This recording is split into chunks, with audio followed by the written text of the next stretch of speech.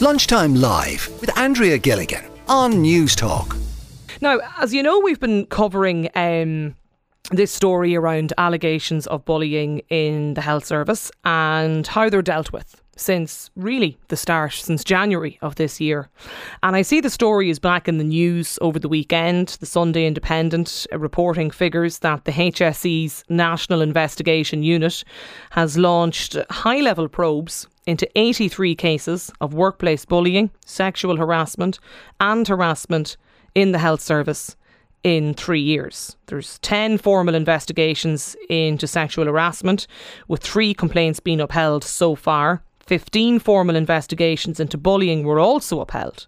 But from what we heard on this programme here in Lunchtime Live over the guts of about a 2-month period, is that really represents the tip of the iceberg from the stories that you've sent in. And after our coverage, I received a letter which was sent into me anonymously from somebody who says they work in the HSE's HR department.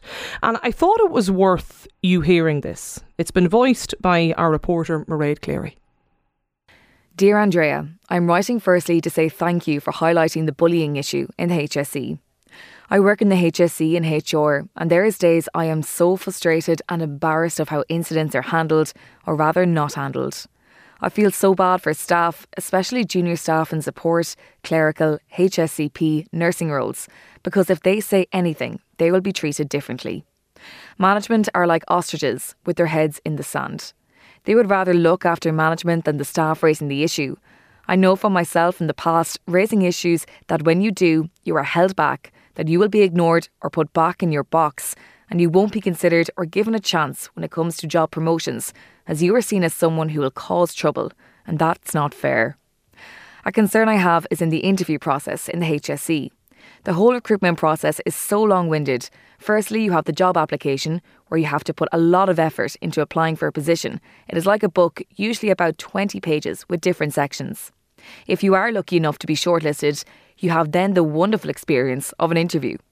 The interview is based on competency-based questions and you are scored on your answers. Chances are, before you even do the interview, they have the person picked, because if they have someone in the job, they're going to look after them. Conscious bias makes me laugh as I put myself through interviews where I know I won't get the job, but I'm trying to improve my interview skills and I want to develop my career. I like working, improving departments and helping people. When you do the interview, you will see manager PAs or staff working in their office going for the interviews and they get the jobs. How is that fair that managers shouldn't even be interviewing that person? You get the results back from the interview and the scoring is shocking, even though you felt you answered well during the interview. The hours I have lost preparing for interviews, I actually don't know sometimes why I bother putting myself through it, as it's mentally not good for myself, and I know this. I went for interviews that were run nationally and I got on panels. The problem is, the interviews that are run internally, or even if they are put on nationally, they will still pick the person they want. It's management within the areas are controlling it. Not sure if you will be able to discuss this, but it really is a problem, the whole interview process. I know at this stage how to fill out the application forms, as that is something I am good at, but I've lost so much confidence in myself because of the way local management run the campaigns that I've lost belief in myself. I know I can lead a team. I am not afraid to speak up for my team, make changes and improve a department so that my colleagues feel they have someone who is interested in the department. I have proven in all my jobs that I can improve a department and deliver a better service by making small changes that saves time and money. At the moment in the HSE, there is so many managers who are grade jumping and they have no interest in the jobs, while there is people out there who would love the job but they don't even make the panel. How is that fair? From a very lost HSE middle management employee. And I got that letter and I thought it was worth bringing it to just sharing it with you, because we've heard so many stories here on Lunchtime Live over the past 2 months from staff, current staff working in the front line in the health service, former employees who got in touch, people who joined us here in studio, and when somebody, I suppose, from the human resource section gets in touch to concur and agree with the stories that we've heard on this programme. I thought it was really, really eye-opening, and I thought it was worth sharing that with you today on the programme. Sinn Féin's health spokesperson David Cullinane is with us on the line as well, because David, the issues raised on Lunchtime Live were brought before the Oireachtas Health Committee on the 8th of February. It's now 2 months on. Why hasn't the HSE appeared before that health committee to answer those queries that were raised? Well, it's partly because we just haven't scheduled it in, and partly because we're still waiting for data to come from the HSE.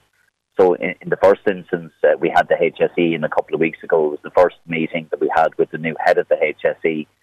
We do want to schedule a meeting to deal with this issue because very serious concerns were raised by the Irish Nurses and Midwives Organisation, by SIB2, by other healthcare trade unions, as we know, in relation to assault, harassment, bullying, and the pressures that exist on those on the front line. So I think what we need to do in the first instance is to get as much information from the HSE as possible as to what is the full extent of the data that they have, how they record instances or allegations of bullying and harassment, how they're processed. And that's information that we need to get as quickly as possible. But absolutely we need to hear directly from the HR management in the HSE, senior HSE personnel, in relation to how they collect data in the first place, how they process allocations which are made, and then what those processes or how robust those processes are. And particularly when we hear of cases of sexual harassment or any type of harassment or bullying is difficult in any workforce, but especially more so when we have, as we know, the pressures that those who work on the front line in healthcare have on a daily basis. So the first thing I think is to get that data as quick as we can from the HSE, and next week we can hopefully schedule in a hearing so that we can have senior HSE management in as quick as possible. One of the elements, I suppose, from the article over the weekend, I know, and look, that's something, I mean, we've heard on this show in recent months that, you know, it's nearly difficult to actually gauge the scale of the level of complaints, to get a gauge of that, I suppose, given the number of unreported instances that have happened. But like, again, we're hearing, because the complaints about bullying, about harassment are all dealt with locally. I mean, is that not a fundamental issue in all of this? Well, part of the problem that we have in the health services generally is getting access to information because the systems are not joined up. And we hear an awful lot about the need for integrated IT systems within healthcare right across the board. So sometimes it is very difficult to get that national data, and it has to be collected and collated from local areas. And the systems sometimes are not equipped to deal with that as quickly as possible. So that may well be one of the factors. But for me, I think the more important part is the under-reporting and the levels of reporting, because what I took from some of those who called into your own programme or contacted your programme, and people I've dealt with on this issue in recent times as well, because of their perception of the lack of robustness of the internal processes, many people then don't have confidence and won't come forward. And as we know, it's difficult anyway, in any circumstance, in any workplace. We know that people sometimes have a fear of coming forward. So we have to, first of all, establish the full extent of that. And that can only happen if we hear directly from the HSE, establish how they collect their information, how they record data, how that is then centralised and used nationally to ascertain the seriousness and the levels of harassment and bullying which take place. And then more important of all, how they respond to all of those and how they support and assist those who are at the centre of those allegations. I just played out before we spoke to you here, David, on the show, an incredible email that we received from somebody who says they work in the HSE's HR department, and they detail their frustration and embarrassment about how incidents are actually handled, or as they say in this letter that was sent in anonymously, not handled. And again, it comes back to this point about like people being accused of effectively looking after management rather than the very staff on the front line who are raising the issues. Like, is there anything at government level though that can be done here? Well, in all of these situations, we have to make sure that the first thing that the HSE does, or any organisation should do when there's an allegation of bullying or harassment, is to support the person who makes the allegation. Obviously, it has to be treated only as an allegation in the early stages, and all of these issues have to be investigated. There has to be due process for the person then who is at the other end of an allegation which is being made, and there has to be obviously proper justice for due process involved and due processes. But I suppose there is a trend coming from emails and phone calls and meetings that I've had with people who work in the HSE, including people who say they work in the HR in the HSE, that they're not comforted by what they've heard so far from the HSE. They don't believe that the processes are as robust as they should be. And I think, to be fair to everybody involved, we need to hear directly from the HSE, so we get under the bonnet of the type of questions that you're asking me, that we need to put to senior management, establish the full extent of what's happening, how they respond to allegations which are made, how they record them. Is there a culture where people are encouraged to come forward? Because that's important as well, and that needs to be part of management training, and needs to be part of any processes in place where every allegation should at least be reported, and then it's up to the authorities then and the internal processes to investigate all of those. So we don't have all of the information, and that's part of the problem. Yeah. But what we do have are many people coming forward to your programme. We have other journalists now looking at this in terms of freedom of information requests, trying to get data. And I think we need more transparency. Dear Andrea, I'm writing firstly to say thank you for highlighting the bullying issue in the HSE. I work in the HSE and HR, and there is days I am so frustrated and embarrassed of how incidents are handled, or rather not handled. I feel so bad for staff, especially junior staff in support, clerical, HSCP, nursing roles, because if they say anything, they will be treated differently. Management are like ostriches with their heads in the sand. They would rather look after management than the staff raising the issue. I know from myself in the past, raising issues that when you do, you are held back, that you will be ignored or put back in your box, and you won't be considered or given a chance when it comes to job promotions, as you are seen as someone who will cause trouble, and that's not fair. A concern I have is in the interview process in the HSE.